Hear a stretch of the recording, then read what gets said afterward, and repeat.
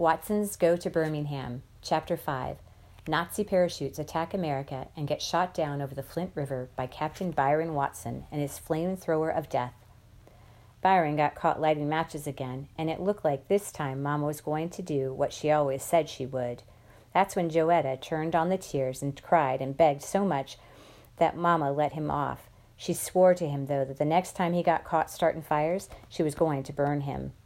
She told us that same sad old story about how when she was a little girl her house caught on fire, and for 2 years after that she and her brothers had to wear clothes that smelled like smoke. Even though the story made Mama and Joey get all sad and sobby, it was kind of funny to me and Vi. We'd heard it so many times that Byron even gave it a name. He called it Mama's Smokey the Bear story. I won't have you putting this family in danger just once more, Byron Watson. One more time. You're burned? Then, to show Byron how serious she was, Mama raised her right hand and said, I swear that with God as my witness. Vi got put on punishment for a month, but even before a week was gone, he started up again. I was up in the bedroom looking at comic books when I heard Byron go into the bathroom and lock the door. I knew something was up, since he only locked the door when he had something to hide. I sneaked to the bathroom door and peeked through the keyhole.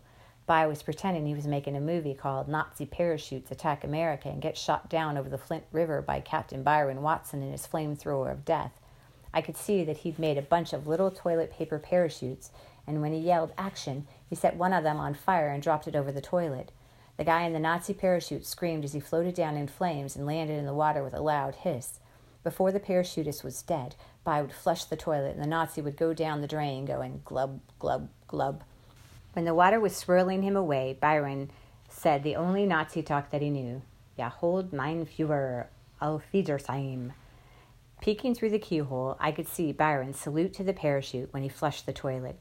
Such a brave soldier deserves our respect, he said, so we give him a burial at sea. The toilet stopped glugging, and Byron said, Not bad, but let's have a little more screaming on the way down, and how about having the flamethrower of death turn up a little bit? He picked up another toilet paper parachute, lit 2 matches at the same time, set the parachute on fire, yelled, Take 2, and sent the next Nazi screaming into the toilet. Byron was on take 7 when Mama finally wondered why the toilet was being flushed so much and came upstairs to see what was going on.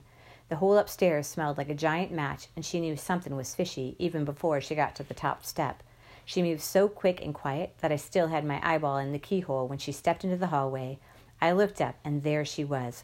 Mama, I knew I was going to get it for not turning Byron in, but before I could say anything else, Mama pushed me out of the way and hit the bathroom door with her shoulder like Elliot Ness, the cop on the Untouchables TV show.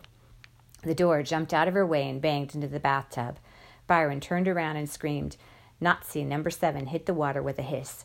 Byron threw his hands up in the air and said, Mama, Mama snatched Byron's neck and stopping just to pick up the matches that Byron had dropped. She dragged him all the way down the stairs. I could see that Mama had forgotten all about me, so I followed right behind. As they went down, By's feet touched the steps only 1 or 2 times. He looked like one of those ballerinas that dance just on the tips of their toes. Mama had her hand around his throat like it was a baseball bat and was holding him up in the air. I never knew Mama was so strong.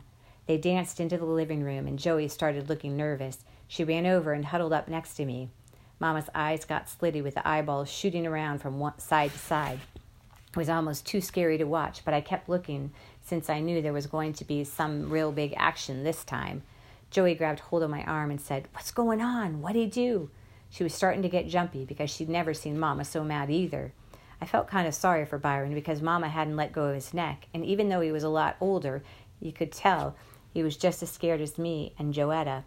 He kept pretending he was Daddy cool, though, and the only way you could tell he was scared to death was by looking at his eyes. Mama kept her hand on Byron's neck and pushed him down on the couch and stood right in front of him. She opened the hand that hadn't been choking him and looked at the matches she'd picked up off the bathroom floor. While one hand had been strangling Byron, the other hand had been strangling the matches. The matches were soaking wet because whenever Mama got scared or nervous or mad, her hands got real sweaty and disgusting. Mama's voice got strange, hissing like a snake. Joetta, go out to the kitchen and bring me a book of matches. But, Mommy, Joey said, starting to get all sobby. Joetta, do what I told you. Mommy, I can't. The tears really started coming, and Joey was squeezing my arm. Joetta, go get those matches.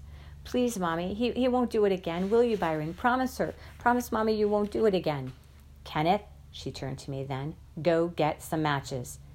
This is what I was afraid of. If I didn't go get the matches, I was going to be in worse trouble when I already was with Mama. And if I did go get the matches, I knew Byron would kill me as soon as he got back from the hospital. Mama, Move, young man. Mama, wait a minute. I can't move. Joey's got me by the arm, and if I move... Mama pointed her finger at Byron and said, Don't you move a muscle. We all could tell Mama was super mad because she started talking in that real Southern-style accent. Byron nodded his head, and Mama let go of his throat and stormed into the kitchen. Old Mr. Cool still had great big bug eyes, and as soon as Mama's hand left his neck, his own hands came up and started choking themselves. Ooh, Byron, you better get out of here. Go down to Buphead's until Dad gets home. He's probably going to whip you, but Mama's really going to burn you. I told him, Please, Byron, run. Get out of here. Joey let go of my arm and ran over to Byron and tried to pull his fingers from around his throat. Can't you tell her she's not playing? Joey kept pulling at his hand, but it looked like Byron was hypnotized and he wouldn't move. We all nearly jumped through the roof when the snake woman voice came back into the room and said, Joetta, move away from him. Mama was carrying a piece of paper towel, a jar of Vaseline, and a Band-Aid in one hand, and a fresh, dry book of matches in the other. She wasn't even going to take him to the hospital. She was going to set him on fire, then patch him up right at home. Joetta saw the Vaseline and went crazy. Oh, no, Mommy. Let Daddy whip him, please, please. Joey began pulling her braids and stamping her feet up and down. Please don't set him on fire. Her face was all wet and twisted up, and she looked like a real nut. It was hard to do, but I kind of felt sorry for Byron, though not too sorry because I knew he deserved whatever happened. First, because he had a chance to escape and didn't take it, and second, because he was being a bad influence on me. Nazi parachutes attack America and get shot down over the Flint River by Captain Byron Watson and his flamethrower of death looked like a real cool movie for me to make, too. If Mama just gave Byron some stupid punishment, then maybe it would be worth it for me to flush some Nazis down the drain myself. But if you got set on fire for doing it, the movie wasn't worth making. So while I felt sorry for Byron because of what was going to happen to him, I did want to see if Mama would keep her word, and I always wondered what part of him she'd burn. His face, his hair, maybe she'd just scare him by setting his clothes on fire while he was in them. But if she was just going to set his clothes on fire, why did she need Vaseline? I knew Mama was going for skin. Joetta, move away. Mama's voice still sounded strange. Joey spread her arms out to the side like a traffic cop and stood between Mama and Byron. No, Mommy, wait. Mama gently set Joey to the side, but Joetta kept hopping back with her arms spread to protect Daddy cool. They wrestled like this a couple of times before Mama finally set all the blurring equipment down and sat on the coffee table and pulled Joey into her lap. She wiped Joey's stupid tears away with a paper towel and rocked her back and forth a couple of times, going, Shh, honey, shh. When Joey finally stopped crying and blew her nose, Mama said, Sweetheart, I'm so proud of you. I know you're trying to protect your brother, and that's a good thing. I know you don't want to see him get hurt, right? Joey sniffed and said, No, Mommy. But, honey, some of the time, Mama has to do things she doesn't want to do. Now, you really don't think I want to hurt Byron, do you? Joey had to think about this. The matches and the first aid stuff and the crazy look Mama had in her eyes made it seem like hurting Byron was exactly what Mama wanted to do. After Joey didn't say anything, Mama had to answer the question herself. No, dear, Mama doesn't want to hurt Byron, but I don't want you going to school smelling like smoke either, and I don't want to see you or Kenneth or Daddy or Blackie or Tiger or Flipper or Flapper get burned up either. And if that boy, Mama's voice got strange again, and we all looked over at Byron, who was still being held on the couch by his own hands. If that boy sets this house on fire with his nonsense, I don't know what I'm going to do. Mama's real voice was coming back. So, Joetta, don't you see how Mama has to help Byron understand how dangerous and painful fire can be?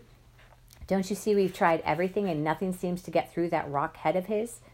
Joetta thought about her stupid cat and goldfish getting burned up and looked kind of hard over at Byron. But look at him, Mommy. He's really, really scared this time. Maybe he won't. Joetta, he's not that scared. Yet. Then Mama dropped the bomb on Joey. Besides, don't you remember, sweetheart? Don't you remember when this happened last week? I swore to God that if Byron did it again, I would burn him. What do you think? Do you think I should break my word to God? Joey was at the age when you're real religious. She went to Sunday school 3 days a week. Huh, honey? Should I break my word to God? No, Mommy, Joey said. Then she scrunched her face up like she was eating something sour and cried out, Since you promised, I guess you gotta do it. She took a giant breath and sobbed, Go ahead, burn him up.